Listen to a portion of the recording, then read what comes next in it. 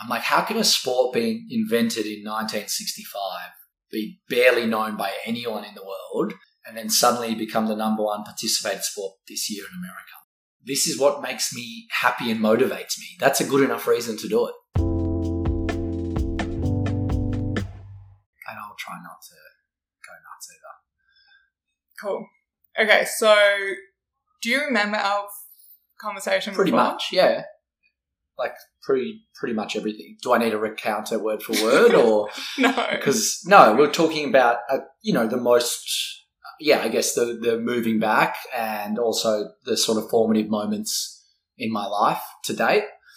And then you ask, obviously, I think 3 questions that you ask everyone at the end as well. But, I remember it quite clearly. It was probably, more talking about, family, those different moments that shaped me, between your early 20s to late 20s as you finally mature as a guy, which is usually late 20s, early 30s into late 30s. I think it was more about that and everything that I learnt and got out of the PointsBet experience as well, which I was still consulting at the time, but the majority of the experience had been done. The startup in Australia, then moving to the US to start things up there and growing at such a rapid rate and having so much responsibility in such a short period of time. It was incredible. Like, there's ups and downs, but overall I learned, 15 years worth of management and work experience in like a 6.5 year period. Mm-hmm. And that's really been a huge part or reason why I've had the confidence to try, hopefully go out and do something successful on my own. Cool. Okay, so before we get to pickleball, Yeah. do you want to give people who haven't listened to that episode like a 20-second summary of what they need to know about Ron to understand who you are? It's a great question. 20 seconds. Jeez. I think I've travelled and lived all around the world. I've worked for a startup for 7 years of my life, and that's where I learnt the most. Splitting my time between Australia and then America, New York and Denver, and that was PointsBet. And I'm just an extremely passionate and driven individual when I get my mind into something. And a lot of people are like that, but that's really been the sort of crux of everything that I've done is once I do it, I want to do every single thing in my power to be the best and learn the most and apply that to everything. And that sort of led me through all the journeys, whether it is the 2 degrees I've done, living overseas, traveling to 60 countries now, PointsBet for 7 years, and then this year, which has been a very interesting year of my life. Do you reckon that comes from either of your parents who are outside? No, they're outside playing pickleball because pickleball is a sport for all ages. They're in their early 60s. No, I think they will tell everyone that I'm very different to them. I'm a massive risk taker. I love risk. I enjoy everything about taking risks. And they're very risk averse. And I think a lot of people in that generation are. It's a very different generation to ours. But I think what they allowed me to do is just confidence. They believed in me from day one. And that took a long time, that self-confidence, like anyone else. But eventually, if you hear the same message over and over and over, then you can become the risk taker. So although they're completely different to me, I think that confidence and that unwavering, quite annoying love that they have, because it's overbearing in many ways, it does allow you to, go and do things you might not have done before. But they took a big risk to come here as immigrants. That's a really good point. And that was one thing we discussed. And that was purely for me and sacrifice as well. And I feel that sometimes that they made such a sacrifice so that I would have, and my brother would have the chance for success. And it's not like I think about it day to day, but every now and then it does play in my mind that, like, make the most of that. Like, don't just sit here and meander and, like, have a pretty good life. Like, they gave up everything. They probably haven't had the life that they actually wanted to. If you ask them, they've had a lot of stresses of being in another country, immigrants, hard to make friends and all those sort of things so that I could have the best possible life. As I've gotten older, I'm like, I'm not going to waste that opportunity. And I know that means a lot to them, that they sacrifice, but there's a reason for that sacrifice. Amazing. Yeah. Okay, so the last 10 months, what's been happening? You've built this empire. Built the start of an empire behind us, is the first indoor pickleball super site in Australia, and I think in the Southern Hemisphere. I just can't confirm that 100%. But yeah, it's been the motivation since I quit PointsBet USA in September last year was to start my own thing. I didn't know what that was going to be, but I knew that I love startups. I love building things from the ground up, and my skills and personality are suited to starting things and taking them to a certain point. So I started to look into all these different things, and even when we spoke last, I was still exploring, but I had started to put a lot more efforts into pickleball, but it was really just a side thing. And it was understanding what the landscape was in Australia, how we could replicate the success and boom of the sport in the US, whether it would be the same, whether we would follow the same trends, Australia to the US, and then what is going to make us successful now, and especially 3 years from now, when pickleball ideally, hopefully grows to become an actual industry in Australia, because it's not there currently. And so I guess, yeah, everything started in January. We formulated a company and called the National Pickleball League. And I was doing that a couple of days a week while I was still consulting. And then quickly by March, I realized if I'm going to do this properly, I need to be all in. And April 7th this year, quit my job for the final time at PointsBet. An amazing 7 years comes to an end. And I've been working full time on pickleball, trying to get it up and running, the National Pickleball League, from scratch. Amazing. So what were you exploring other things? Yeah, to be honest, one of the key angles, which a lot of people have when they move back from somewhere overseas, is what worked well where I was living that could now work back in my home. And so for me, it was what was being done really well in the US that we could potentially do well in Australia. And I looked into a lot of different things, but then it actually settled on two sports, pickleball and paddle, or padel. I looked into padel in Australia as well. Do Americans call it padel? Well, someone calls it padel. I just want to sound cultured because I'm not a cultured individual. I can fake it with the best of them. But so is paddle big in the US? It's big in Europe. But when I started looking to pickleball, everyone asked the same question. Is that paddle? I'm like, no, they're two different sports. A lot of people think they're the same sport. And so when I looked into both in Australia, they're very much in their infancy phase. Yeah. But paddle, they have courts at the Australian Open last year. One court. And they have 4 courts in Docklands, and they just added 2 extra courts in Docklands. But at the time when I was looking into things, let's call it October, November last year, there were 20 courts in Australia for paddle. That's extremely small. And so actually I looked at it, and paddle was even well behind pickleball. But what was the kicker for me is if I'm going in to start something, what are the upfront costs? I'm not a billionaire yet. You can't just throw any idea into it. And the upfront costs with paddle are just so much bigger than pickleball. The fiberglass. Courts cost upwards of $100,000 just for one. They're small, and it's a huge capital investment for still an unknown return. How are you going to monetize it? Is it going to have the same take up in Australia like it does in Europe? Yes, but you don't know that. And who has $500,000 or $1 million sitting around?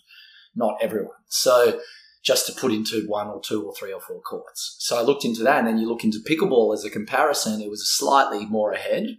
Pickleball's existed for 10 years in Australia, since 2013. But courts are much simpler. Theoretically, you just need a slab of concrete. And then the other thing that pickleball had against paddle was that it is just, from what I'd seen in America, because I'd seen the start of the growth when I was still living in Denver, is that it was a sport for everyone that I'd never seen before. And it was a sport for people who aren't obsessed with sports that suddenly love this sport. And so to me, that was a light bulb moment that there is a potential here for something bigger than sport. It's a community-driven initiative, because so many people can like this sport, and I started to see that in America, and then the infrastructure isn't that expensive.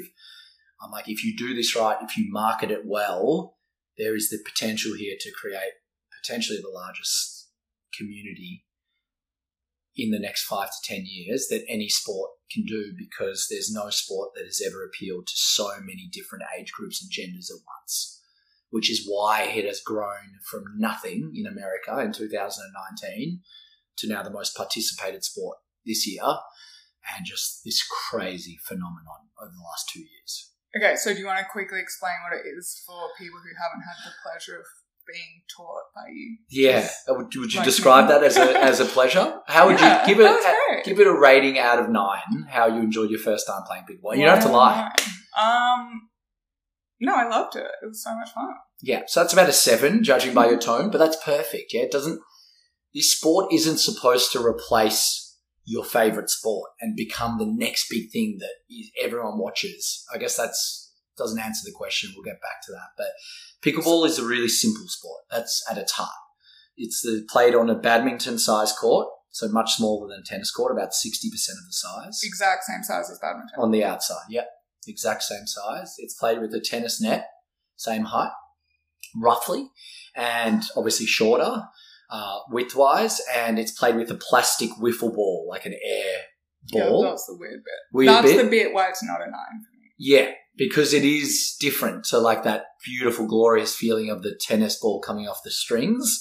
It's not a purist sport, and I say that being heavily invested in it and loving sport. I mean, anything American's not purist. Probably, basically. Exactly, which is fair, but essentially it's just a really mini tennis or big table tennis, and it's just much easier on the body, and its doubles is what's grown to fame because it's the most accessible sport because you don't have to cover as much court and you can play with so many different ages. But essentially it really is just a mini tennis, and the only difference is that you obviously serve underarm, and scoring is like old volleyball scoring where you only win points on your serve. Otherwise... Which is so fun. Yeah, really fun. And you can hear... Sorry. Like me hitting that winner against you, but it's like, don't get a point for it because it wasn't on my serve. It wasn't on your serve, yeah. And thanks for letting everyone know about that winner. But it was a really good shot. That was actually like your second shot of the game as well that went cross-court. And I think, the great part as well is that we could hear it, like you can speak the whole time. Like you can...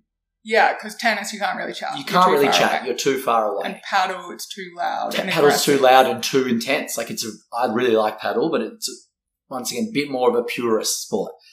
Pickleball, you're sort of here on either end, sometimes really close to the net, and just chatty. You can hear each other's emotions, and it's really made that social aspect stand out. Yeah. And then there's just rules with volleying. Yeah, so there's the main rule is this little, because it's a smaller court, there's this little area next to the net that's called the kitchen or the non-volley zone, and you're not allowed to volley out of there because otherwise points would end really, really quickly. But apart from that, once that's done and underarm serve and you've let the ball bounce twice, it just turns into tennis. You can't hit into the net. You can't hit it out. You can't let it double bounce, and you want to hit winners. And you slowly get used to it. The last thing worth mentioning is that it's not a tennis racket, and it's not a table tennis racket, and it's not a badminton racket. It's called a paddle, and it's more like beach tennis paddles. If you've ever seen those guys, those Italian men in Speedos on the beaches just hitting, playing beach tennis, they're not the same, but they're much closer to that than they are. Expensive. And a bit more expensive. Like this paddle here from our National Pickleball League sponsor, 6-0, is a $225 paddle. But they play amazing. They're just different to other racket sports. And they must last ages. They last ages, yeah. Because paddle, they wear out because you're like smashing the wall and stuff. Yeah, they last ages. You need to take care of them because, you're going to be reaching out and hitting the ground quite a bit. So, like, the edges can get a bit that. But if you take care of them, yeah, they last for a while. And they're an investment in, like, people play the sport. We've had people in our centre that come 5 days a week, because it is a bit lighter on the body, and it is like this addictive sport that people can really get into. So, yeah, you want your paddle to last a long time. And how much are the balls? Balls are like $3 or, packs for $6 or $7. I mean, we provide the balls. Tournaments, we provide the balls. But eventually, like in the US, when the sport grows to what it is, people buy their own balls in packs, of 20, 50, 100. But, yeah, they're air plastic balls. Yeah. And how long do the balls last? A lot less than the paddles. Like if you played, like but longer than tennis. games? Depends. Like if you're playing a tournament, we change balls every 3 hours. Because they just get beaten Well, they like if you're playing casually now, like people could use the same balls all day. Probably after 2 days, you change them over. But they just get scuffed. And some of them sometimes lose shape. Sometimes they get cracked. Now, there's a lot of technology happening because it's become such a boom sport in the US. Technology is improving in 2 major areas. 3. One is, of course, paddles.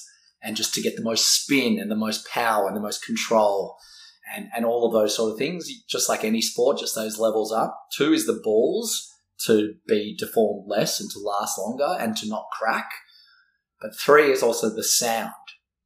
We don't have that issue right now in Australia because there's not enough courts, which is part of the infrastructure thing that we're trying to solve with our pickleball centre here.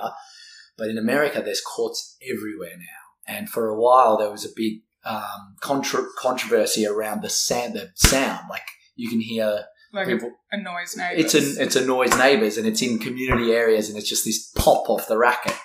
That's because it's a plastic hitting fiberglass or carbon or sometimes other plastics.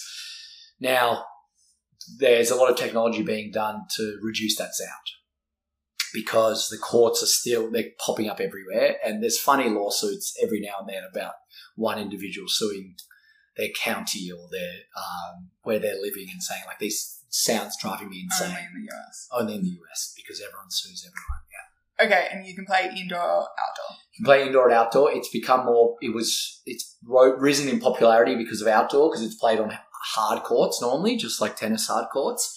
The issue with outdoor in recent times, now that it's become more popular, people are taking it more seriously, is wind. The plastic ball is not great for wind, obviously, being so light. And so indoors is where that's not impacted at all. But the beauty of the sport is obviously playing it in the sun, outdoors on hard courts. It's not very common to have indoor hard courts, but that's now popping up all over America and Australia as well. And so were you playing in the US? I did. That's where I first played it and I was exposed to it for the first time. So I actually turned it down for 6 months, which I'm not ashamed about, but I was one of those skeptics. So people, which is what we're trying to change here, which is like the name pickleball makes it seem like this is a silly sport or a sport that's not going to be anything. I looked at it and I was like, I like tennis and I already have basketball and footy and all these other sports. Well, I don't need another sport. So I got asked to play for 5 months, March to August. By friends? Friends, as they started to get popular in 2022. Just like for random matches? Yeah, they'd be like, there's 6 of us because it's so social and you swap pairs. Come down to the local place in Denver, in Cherry Creek. They had a facility there with like 20 courts. At the mall? Near the mall, right next to the mall. And 20 courts? 20 courts. Outside. All outside. So what's the asphalt? Yeah, pretty much. Because you just need concrete and then you can paint the acrylic paint on the top. And so I guess finally in August last year, I said yes. And I went down and I loved it.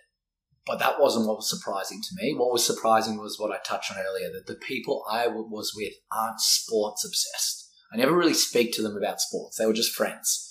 And they were talking about pickleball like I talk about other sports. And we could play like so easily with this random group of 6 people. When you go to tennis or play basketball or any of those sports, if you have a disparity in skill, it's just not fun at all. It completely ruins the session if you play someone who's not as good as you. In pickleball, there's still obviously disparities in skill, but the difference is in doubles especially, it's just much less of an issue. And people can pick it up so much easier and they improve so much quicker that by the end of your first session, you can be pretty even with decently athletic people. And then from there, you've had an amazing time. And that was, to me, interesting. But I didn't think much about it until a few months later when I started to look into it in Australia. And then I started to remember those moments and those thoughts that I had when I first played pickleball and started to think about it more from a business and commercial opportunity. And were they Americans? They were, yeah. And where did the sport come from? It started in America in 1965 in Washington, the state, not Washington, D.C. And it was invented by a guy who actually just had makeshift. He had a badminton-sized court and he just had makeshift stuff to create a paddle and these balls, and they created it from scratch, just hitting with the paddles and balls that we now know today. And the only reason it's called pickleball is because he had a dog named Pickles who would retrieve the balls for them. Oh my God. And that's the legitimate story. 1965. But it was not popular. It was only played in retirement homes or like by a very niche group of people until COVID.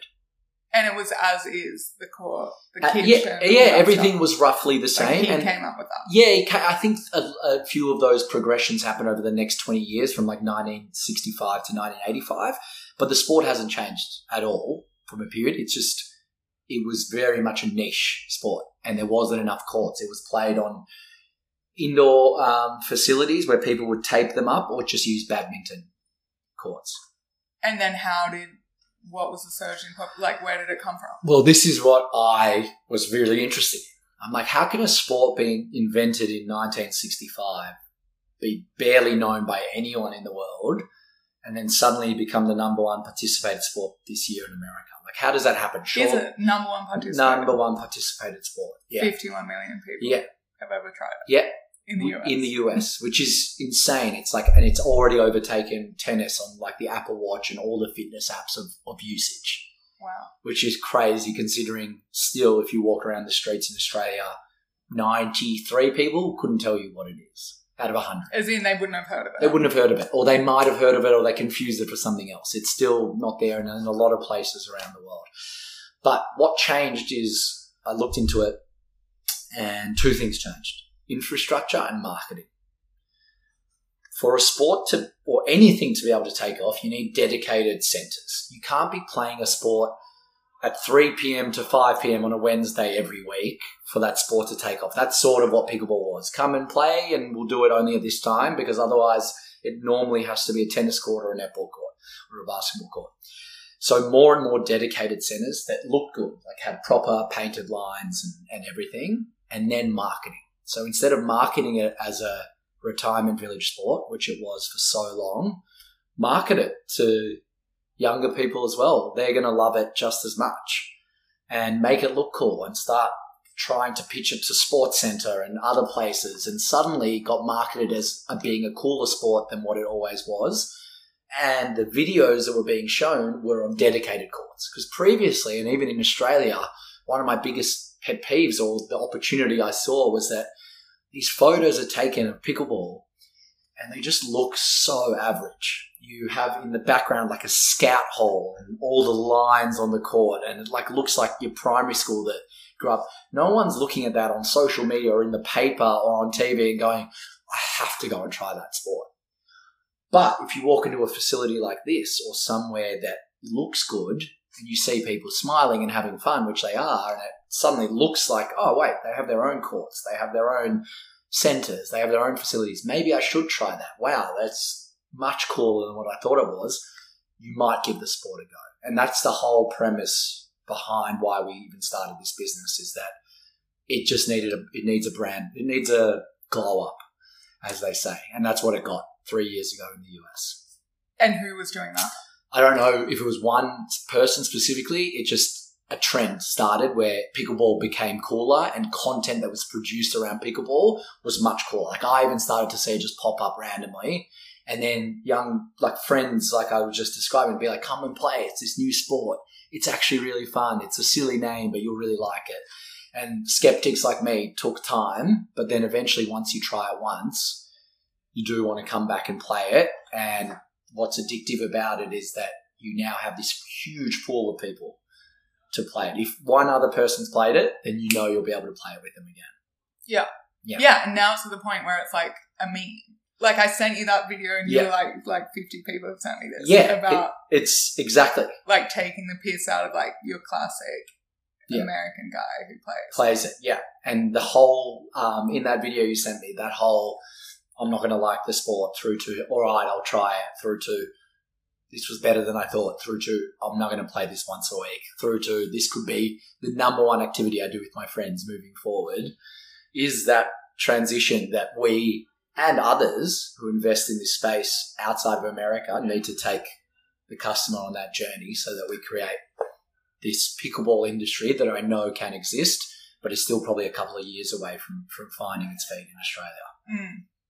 So interesting. I was just thinking how it can grow so quickly because it's a thing that you do and you talk about. So it's like learning about paddle in London. It's like if you know a European, like it's like, what are you doing this weekend? And then it's like playing paddle. Like you just hear like, oh, paddle is a thing that people are doing. So and then it comes into your awareness and it's like that. Well, it is that, you know, at the end of the day, it's that sheep-ish mentality or FOMO, which is what we're trying to create. It's like if enough people have done it or are speaking about it, you will eventually try it, especially if they're your closer friends or people you respect, or suddenly you see an athlete or someone that you follow or whatever, and you're like, you know what? Maybe I should. So it's exactly the same. And I think that's why paddle's also grown so quickly in Europe. It's the exact same philosophy that you just described. Yeah. Okay, so were you thinking, so you knew when you left you were going to start something? Yep. Was it going to be to do with sports? Not necessarily, no. In fact, no, I mean, look, I do think there is a real benefit of starting things in areas that you're interested in because the passion's already there. I think one of the biggest keys to success for mine is you need to be hardworking, I think always, but you also need to be really passionate about what you do because it's twofold. One, it makes you work harder, but two, other people that you speak to about it, they then get infected by that passion. So one thing I realized at PointsBet and even now at the National Pickleball League, when people do give compliments or like, oh, this marketing's amazing or whatever, and I'm like, there's one key thing that I've realized is I'm just marketing to myself.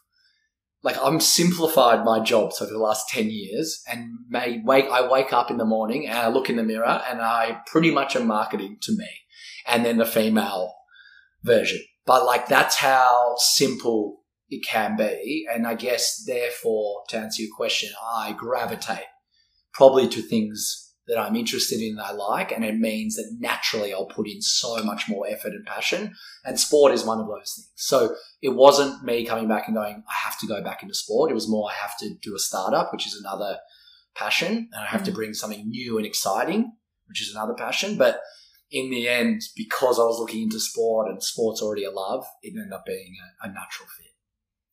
Interesting, because then that means you're emotionally invested in whether it succeeds or not.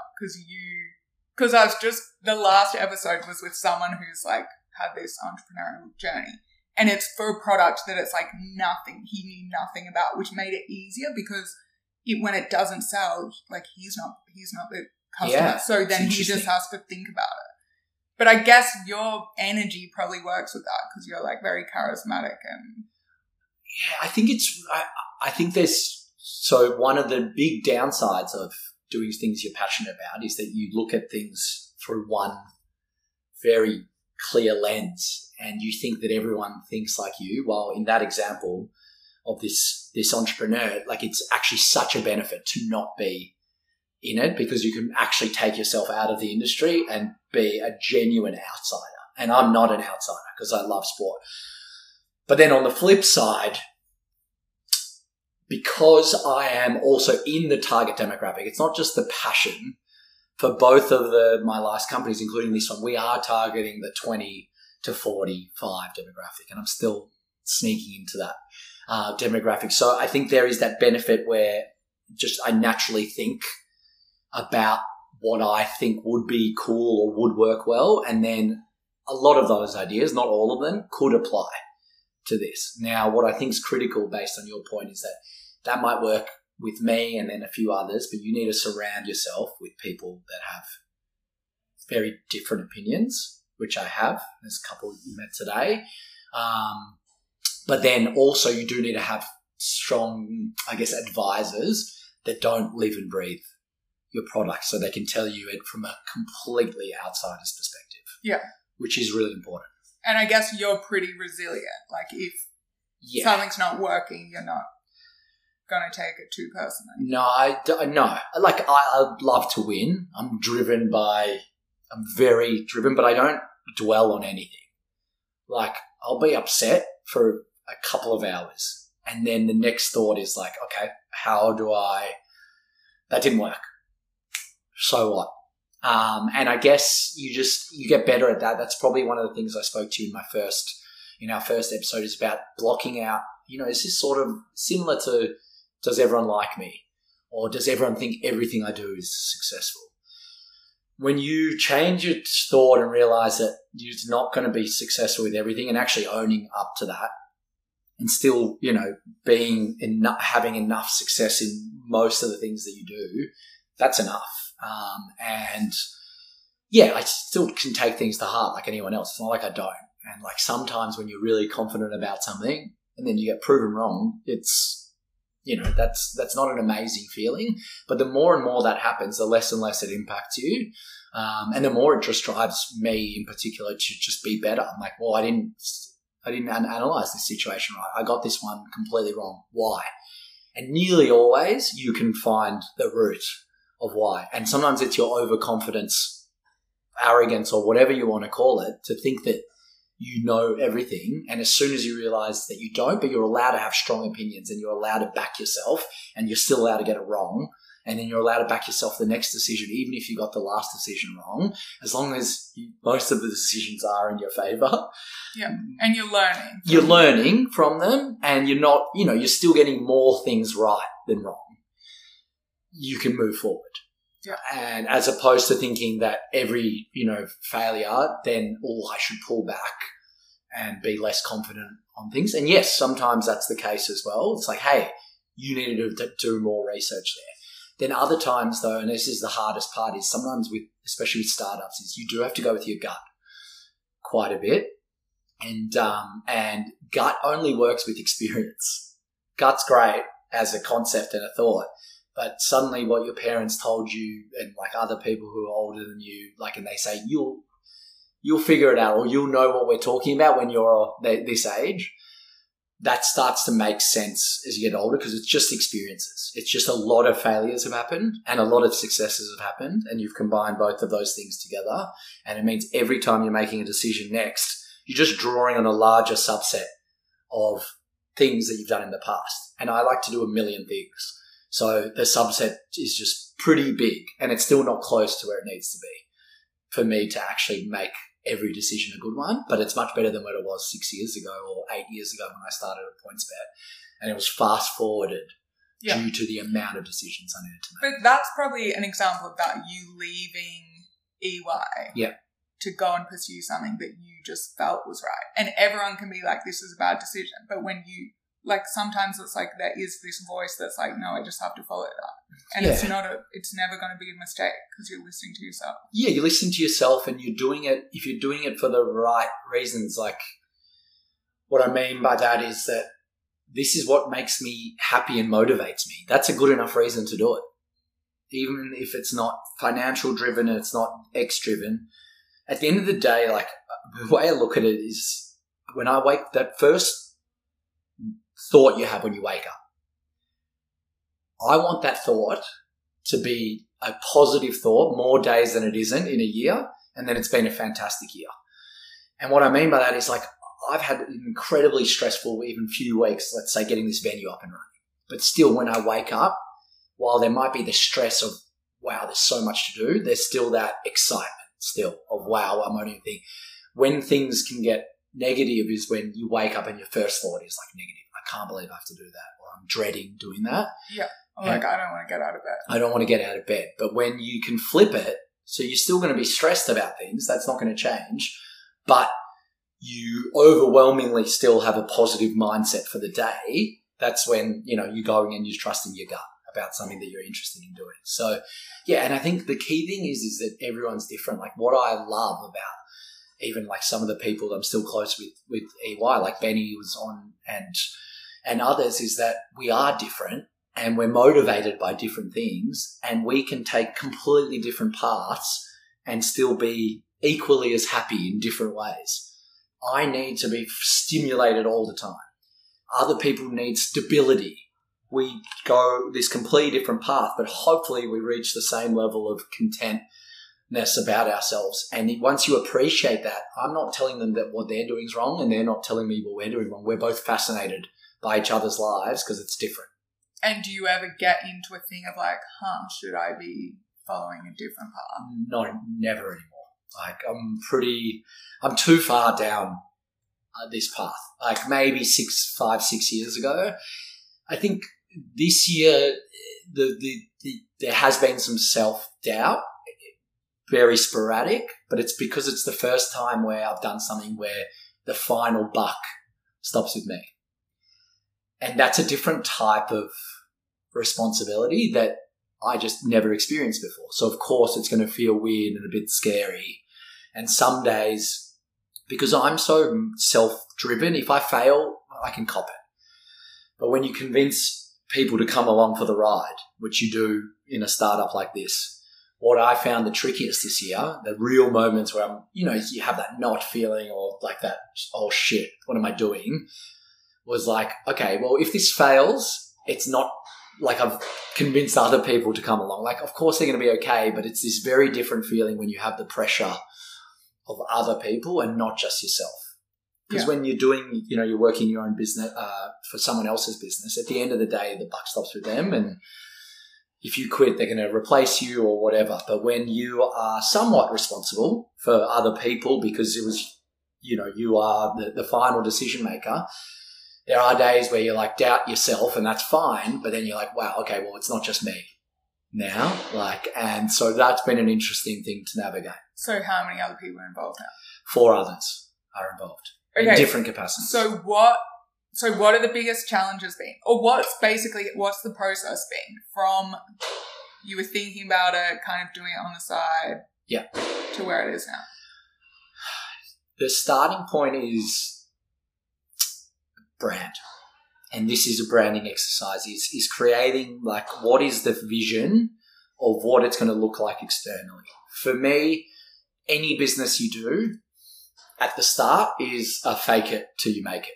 And the only way you fake it is if it looks good externally. What you need to do when you start a business is to convince the world that doesn't know anything about your business that your business is bigger and better than it actually is. I don't care what you do. That is the key thing to start it. And so for me, that was the starting point is, hey, getting this creative person that I used to work with as I can't do that. I've got the great ideas, but I don't have any creative Photoshop, video editing, branding ability.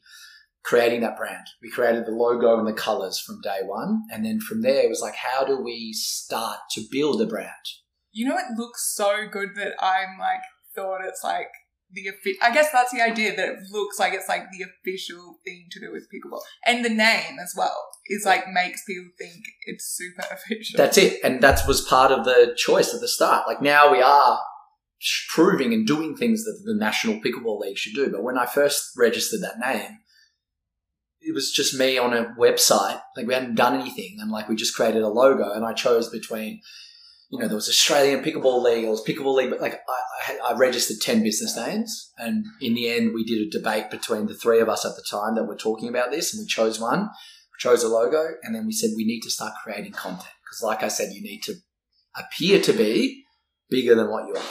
So the first thing was like, okay, how do we actually get content out there that makes us not just seem like we're the National Pickleball League, it starts to actually build a persona. And you just knew that intuitively?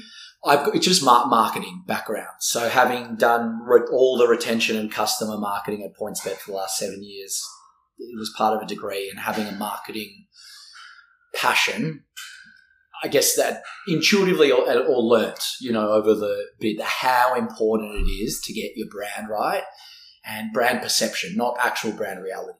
The key is the biggest delta you can possibly create at the start between what your brand really is and what it's perceived to be. Okay. And then you love making content as well. I like making content. I'm just thinking, sorry, this is so helpful for my podcast. Yeah. But but I feel like I intuitively do it by bit. It's like, oh yeah, I have this podcast, like how to form a prime minister and blah, blah, blah. And then people straight away like, oh my God, it's this like huge deal.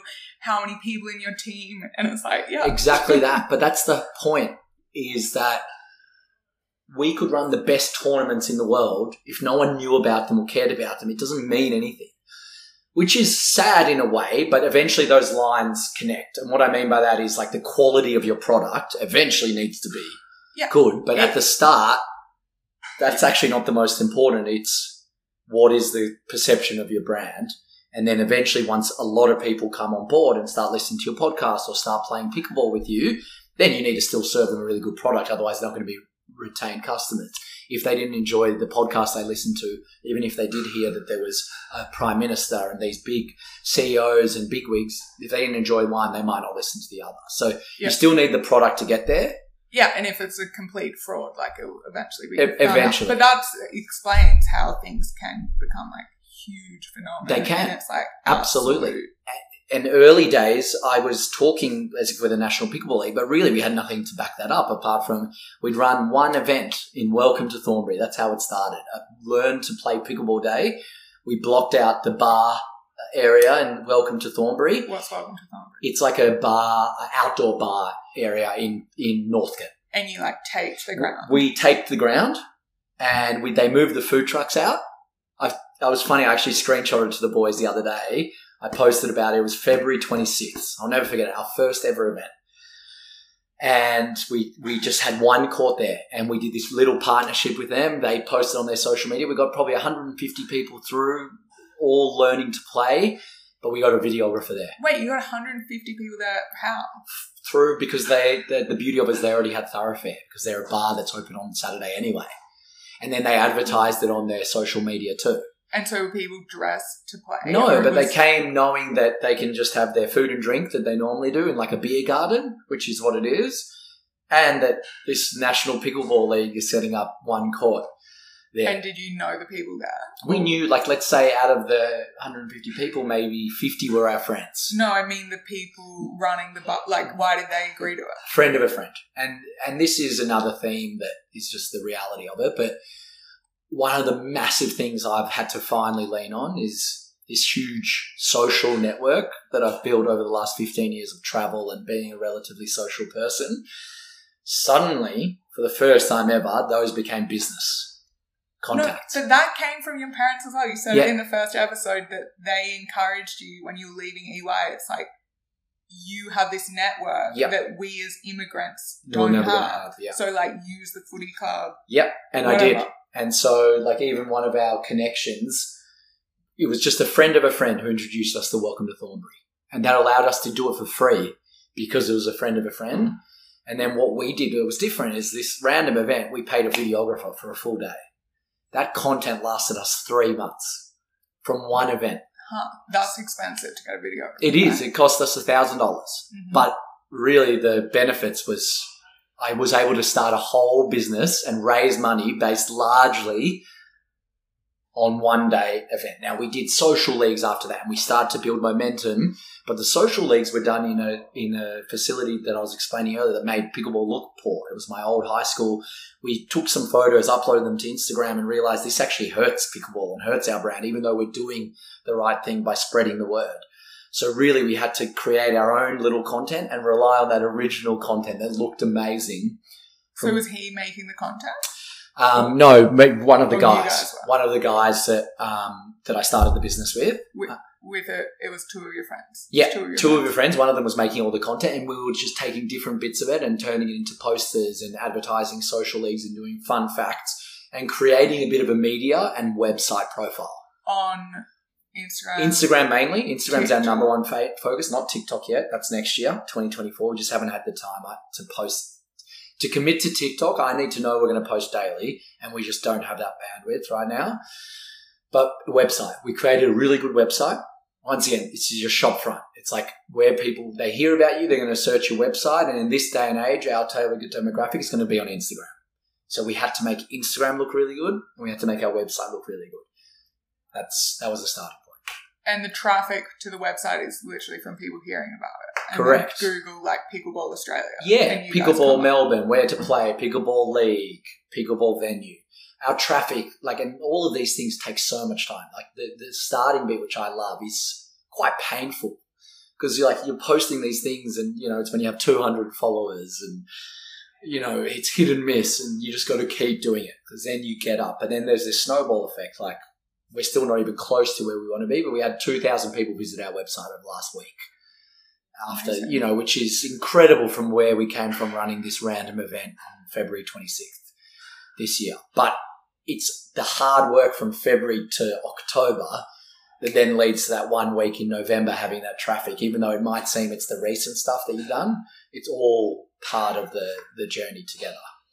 And so back in Feb, when this was starting, were you like, could be this, could be other stuff, or you were like... No, we didn't really know. We knew that we needed to start a league or a name that had credibility, and that we wanted to create a brand. Like, that we wanted to create something that would be bigger than the actual league. It's much more of a marketing play, because what I saw was unique about the sport was not necessarily the professional aspect of the sport. It was the community and social aspect, and the fact that it appealed to so many people. But on the flip side, who cares if I call it Ron Pickleball or Delia Pickleball? But if I'm called the National Pickleball League, you enter conversations earlier that you probably don't deserve to be in at that time. And so the thought was, start the National Pickleball League, start running stuff so that at least, you're not a complete fraud, like you said, like you're not just a name. So we ran social leagues, we ran pop-up events. I meant a fraud as in an actual fraud. Yeah, correct. You're doing a fraudulent, a crime. FTX or something. But what we did is started to just run multiple events and then start to really strategize and think and realize, okay, well, cool. We're the National Pickleball League. We have all of these future plans to expand, but for now we need to actually be a national league. So we have to run tournaments in cities outside of our home city. And so eventually that, I guess what I'm trying to say to your question is that it's sort of naturally you start doing things like you run the Learn to Play, you run a social league, you start to invest a bit more time, then you start to think about strategy a bit more, then you start to get a plan. So I would say our plan in February wasn't clear. Our plan in July, when we were raising money and we'd had 4 months to think about it, and we realized we needed to run tournaments and actually create the National Pickleball League properly, started to formulate. Yeah, but I mean, back in Feb, were you thinking, like, business-wise, you might start something else? Or, like... Good question. Or were you pretty committed to this? I was pretty committed to this now. Like, in December, Jan, maybe that my mind was still wandering, but once we ran this event at Welcome to Thornbury, and then it got into March, I was like... I started to realize I was already putting 30 hours a week in. And I'm like, if I'm going to do it, I'm just going to do it all in. I can't commit to anything else. And so that's why so soon after that, I was like, because I was still working 3 days a week, I'm like, I can't do both. So April, I was like, that's it. This is it. And the other two guys were fully committed? Or you have No. So that's been part of the challenges, is that especially when you get into your early 30s, it's very different to when you're 24, 25. And, you say yes to everything and there's no worries or stresses.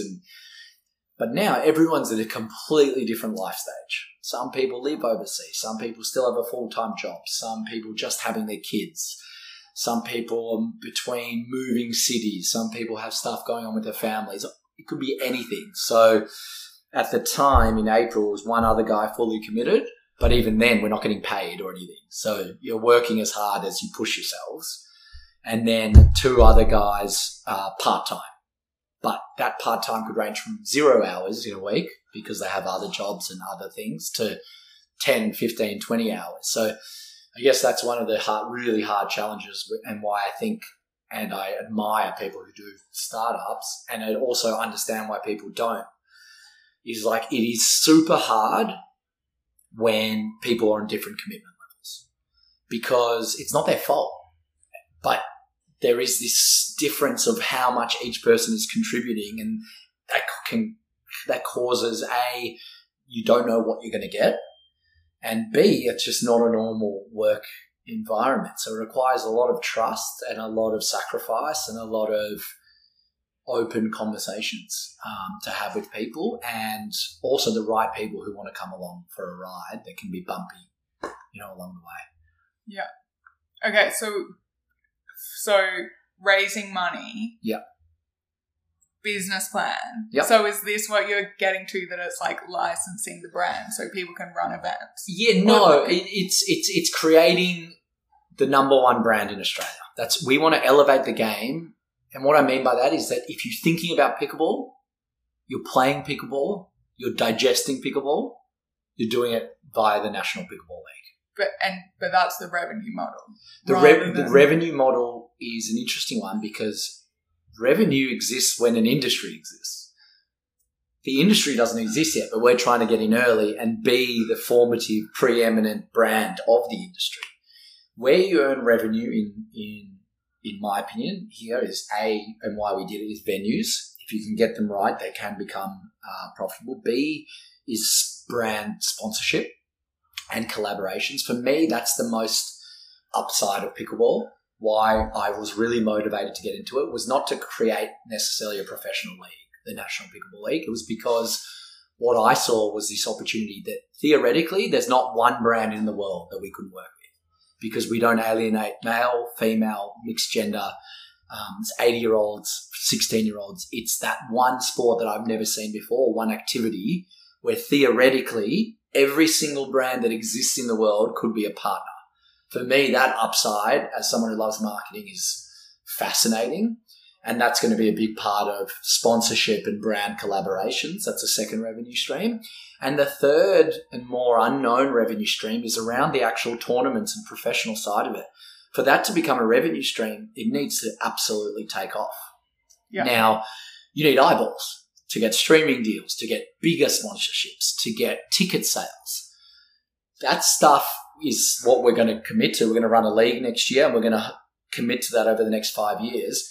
But that's an unknown, whether people will come and pay money to watch pickleball. That's the big debate in America right now. Everyone thinks commercially. The other areas that we're not in yet, paddles, is an incredible revenue stream if you get it right, and merchandise. But if we create a brand that everyone loves, then you can spin off into other things. That's always been my philosophy. Is I couldn't go out there immediately and sell a paddle that anyone would care about.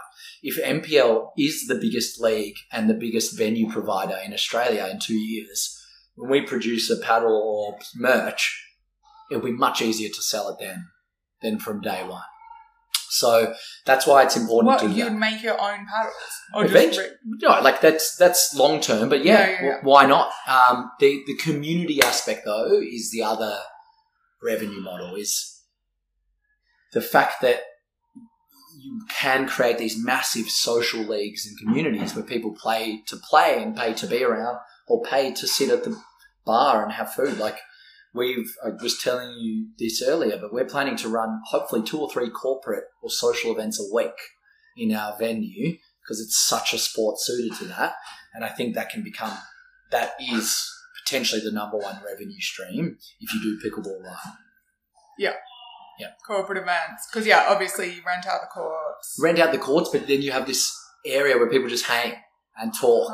And they've done something. And they would pay entry or something? Well, it's even on the weekend, we just had a group of 25 people, 12 kids, 13 adults. They just rented out the space.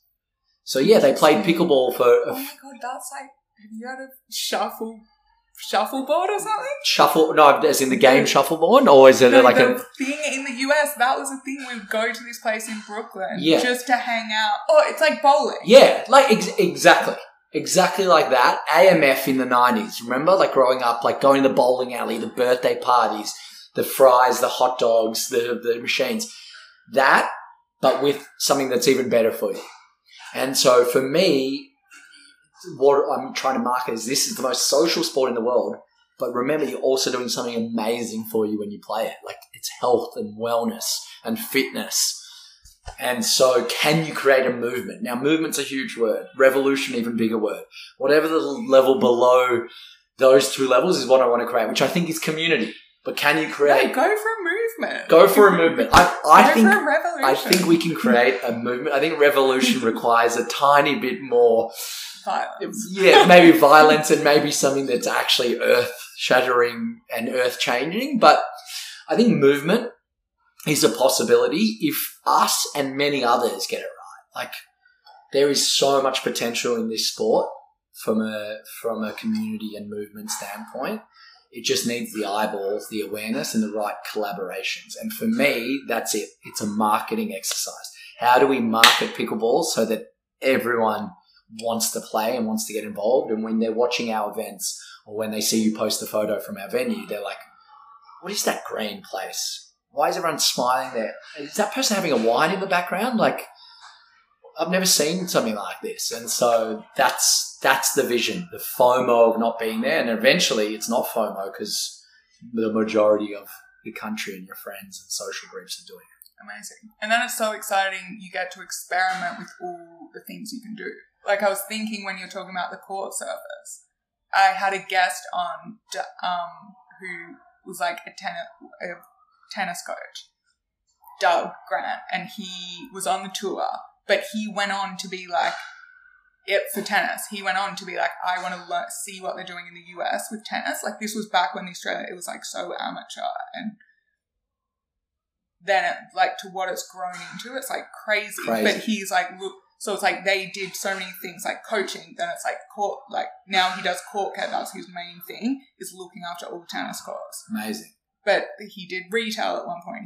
It's like there's all these worked at the events, like so many places it can go. Well, that's it. And like, tennis created this huge community, and that's why as well. And it's interesting you mentioned Doug. Like, we realised that, and that's why we brought on someone last week who was the ex-CEO of Tennis Australia, Steve Wood, the board member now of NPL, and what he was so passionate about when we were speaking to him through this process of convincing him to come on board is when he was at Tennis Australia from 2005 to 2013, he was the one that championed this incredible growth. The blue, you know how you said you think this is the official colour? He brought in that blue that we now associate Australian Open and tennis courts with, and he created this affiliate network of coaches that then became these huge advocates for the sport, and the tentacles of tennis became part of Australia everywhere you go. What was the passion there was the experimenting to create communities. The sport is the vehicle, the community is what then drives actually revenue to the sport.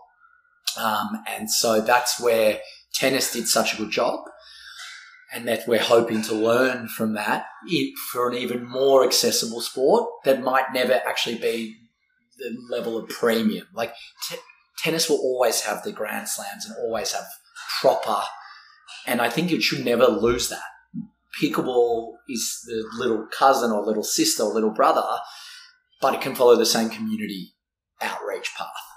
And so did they have the competitions? Like paddle has proper competitions that are televised and it's like yeah. So I mean, America, there's two major professional leagues. Wow. The MLP and the PPA, and they are proper professional. And over the last year, those players are getting paid nowhere near like a NBA or NFL or MLB, but similar to like an Australian rules football. It's crazy. In the last 12 to 14 months, these players who have been playing professionally, but really like no one knew about them and they're just playing in a small group, are now actually playing professionally. Now that's part of what a third pillar of our business is the actual league, the National Pickleball League, which launches in March next year. But the view there is it takes time. Like, yes, like our tournaments are professional tournaments. We've run 3. But really, and they were streamed, but like they're not being shown on any TV channels or anything. And next year when we launch this league, we're going to stream and broadcast to our own OTT platform. But that's a starting point. It's the incumbent year of the league. Eventually, you do want, even by this next season in August or 2025, that maybe it's on a well-known sports online platform. Maybe it is streamed directly to YouTube and a specific sports channel. And then maybe in 2027, or something, these when you could start thinking about, hey, this might actually be on Australian TV at some point. Everyone's got this vision now that is getting into pickleball that 2032 Brisbane is, because it missed out at LA, which is just a bit of a surprise. They announced 6 new sports into LA 2028, and pickleball wasn't one of them. And America pushed really hard, which was a surprise it didn't get in. But now all the sites are on Brisbane 2032, which is in our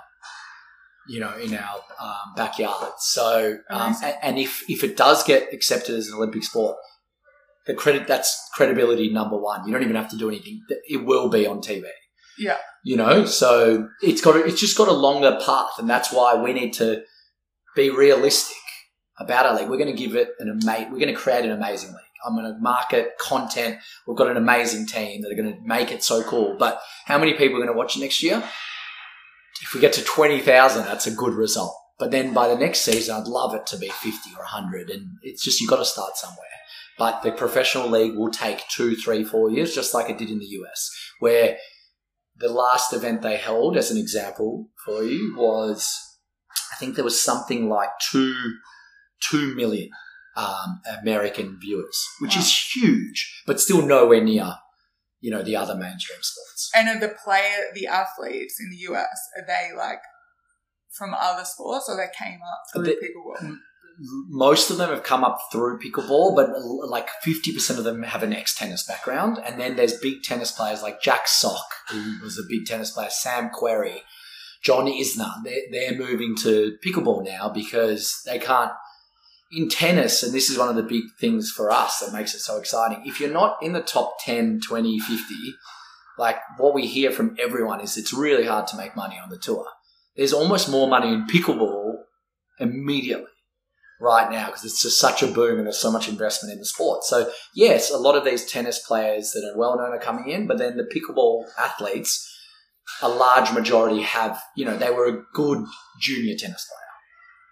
It's not a requirement because there's still that 40% that weren't, but it definitely does help. Like there's a lot of transferable skills, and there's also that mindset that we're trying to imply into Australia is that there's a lot of gun juniors. You would have known gun junior tennis players growing up who never made it.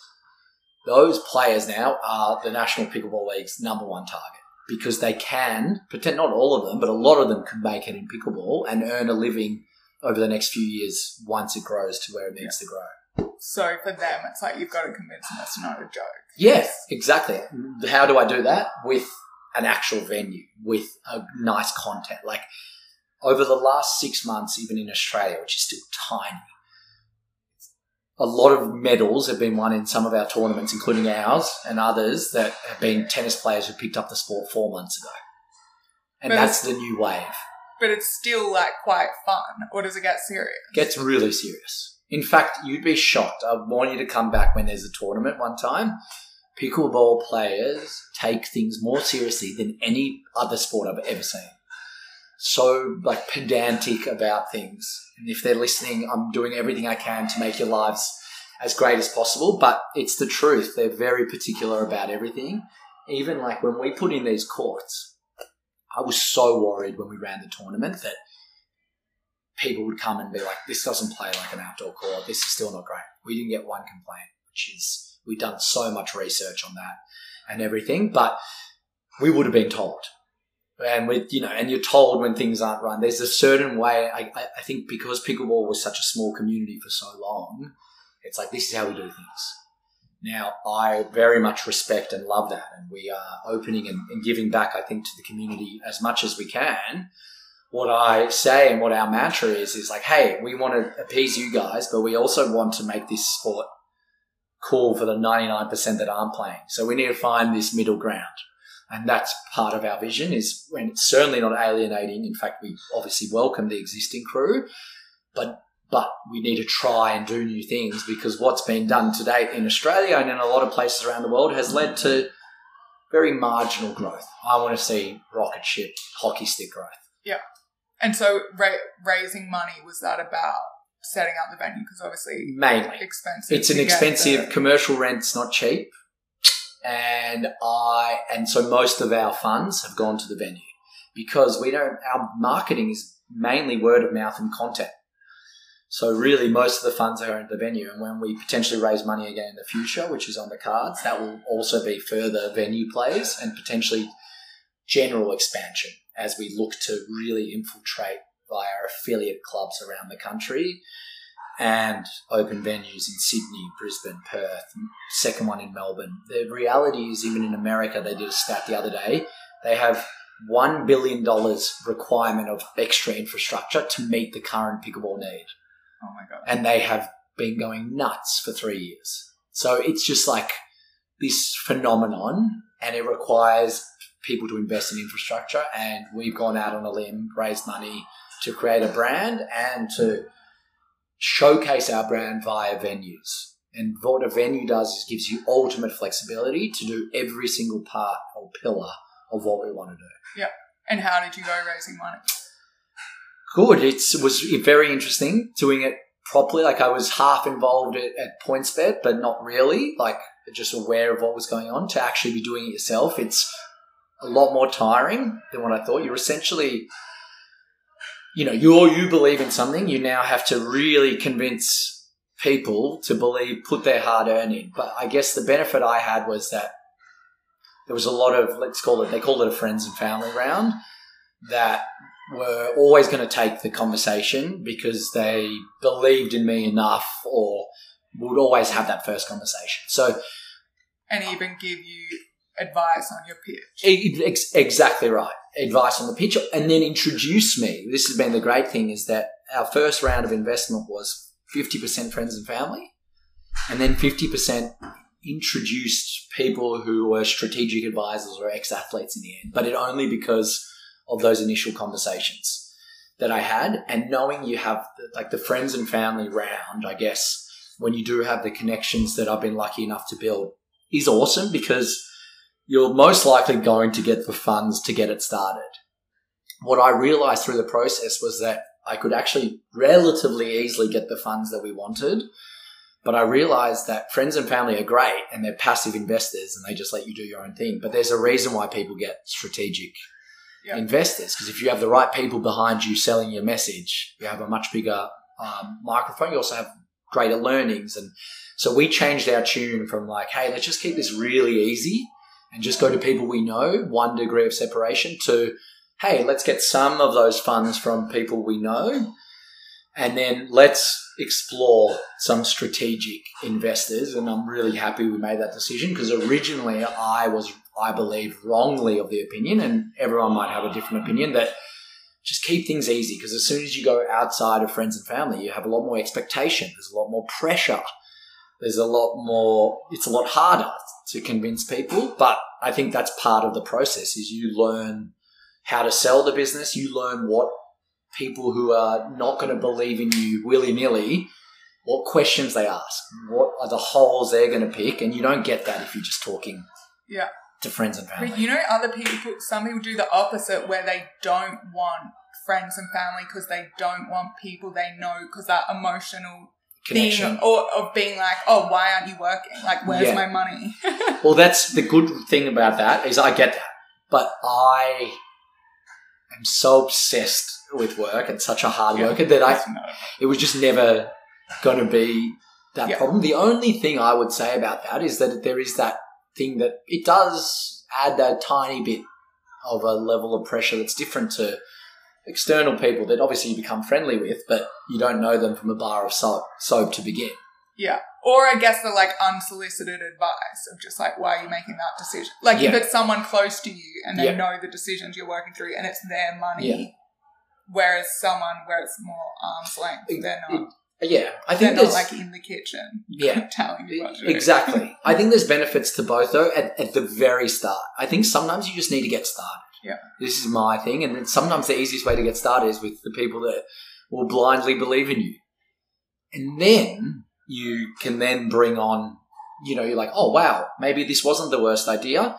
We need more money, or we need more strategic advisors. Now I should bring on, real people. So I think there's a benefit that unless you do have the funds, which some people do and don't, to really give things a go, is that you start, from your easiest source, the low-hanging fruit, and then progress your way up. But I think we found the right balance between low-hanging fruit and medium hanging fruit. And how many people came into the round? Seven different investors. And how much equity did you give away? 25%.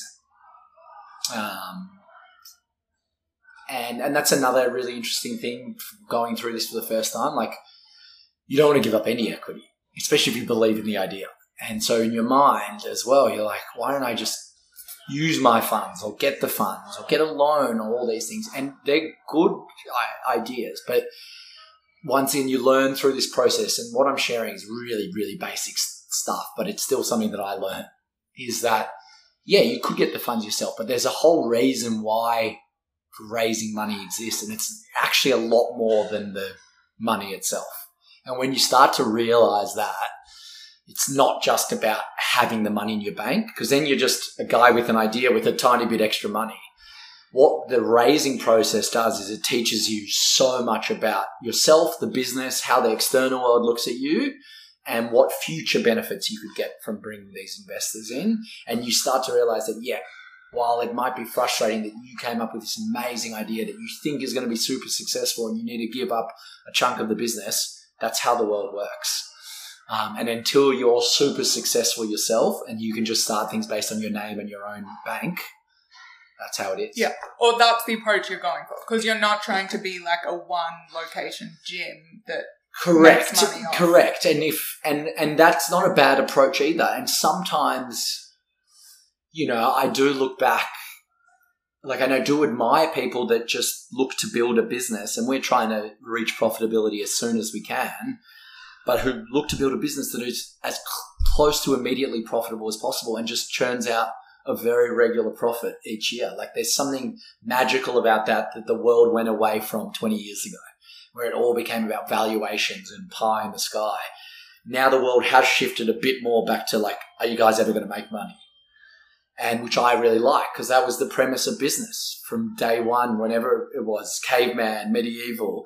And we moved so far away from that. And then COVID probably brought a lot of people back to, like, hey, like, when, you know, profitability is the number one indicator of business success, unless you're in tech, which can still get ridiculous valuation. Yeah. So, yeah, we, I guess, want to do both. And that's the thinking big and hoping for big. But, yeah, I assume if you're not doing that, then you don't necessarily need to raise as much money either. Yeah. So am I allowed to ask how much you raised? No. But okay. I think it's public knowledge, but I'm not going to share it. Okay. Yeah. Okay, last question. Yeah. Because, sorry, we've gone over an hour. Sorry. No, my fault. I feel like you just want to get back out there. No, well, I'm technically on shift, but this is what I do. Just, try to mix a lot uniform. I'm in my shift uniform, and I'm about to go and talk to our customers, you know, and learn that way. Learn by doing. Welcome. Yeah, exactly. How's settling back home been?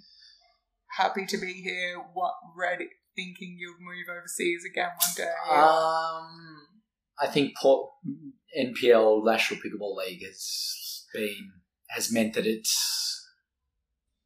hasn't really mattered that much, if it makes sense. Like, I've devoted all my time to this now, that it was just about finding a routine, moving back. And so I found a good groove.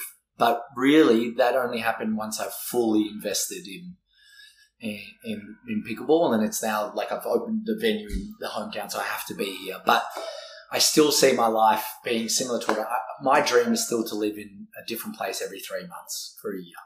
Not like on repeat, but have 2, 3, 4 places that you're based out of, and that's your life every year. And I see if we expand to Sydney, which I hope to, I want to live there for 6 months of the year, and so on. So what's been interesting is that, yeah, everyone's life's been different, like I touched on in the first, but immersing myself in something means that it's actually not that hard to move back. When it was hard was when I didn't have this. From November even through to March, you just feel like it's just so hard moving from the excitement of every day being in New York or overseas and everyone having this amazing energy to everyone's pretty set in their ways, and you don't see people for 3 or 4 weeks sometimes, but that's okay. Finding the purpose again has meant that I don't think about that as much. Yeah.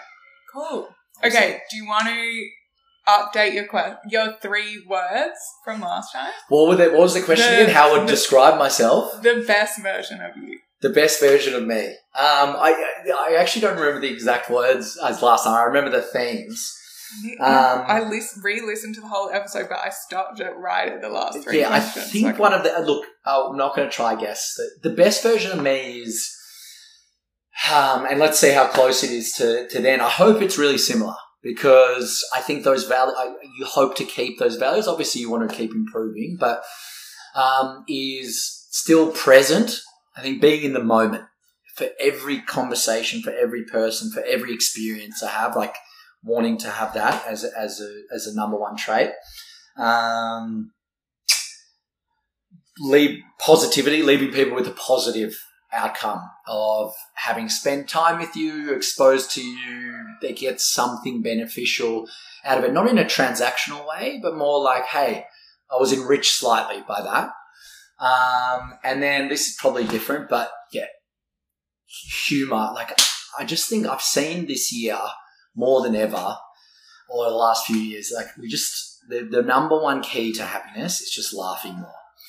And if we can put ourselves in positions where we're just laughing as much as possible and things aren't taken as seriously, which is hard after what everyone's gone through. And I probably had it a lot easier during COVID and this huge change the world saw over the last few years. But still, my number one thing is leave people with laughter. And that probably links to the first 2. But yeah, that's what I'd say. Amazing. Awesome. Thanks for the chat. No, thank you. Sorry it went so long, but can't wait to have you back on the courts. Pretty much 24/7. Hey guys, thanks for listening to this episode. If you enjoyed it, feel free to share it with someone. And also, a random 23-year-old just messaged me on Instagram and told me he found the podcast through the algorithm. So it actually does help if you review the podcast and subscribe or follow. And then you get to find out about future episodes as well. Review or rate, you know what I mean. Anyway, it would truly make my day. So thank you in advance.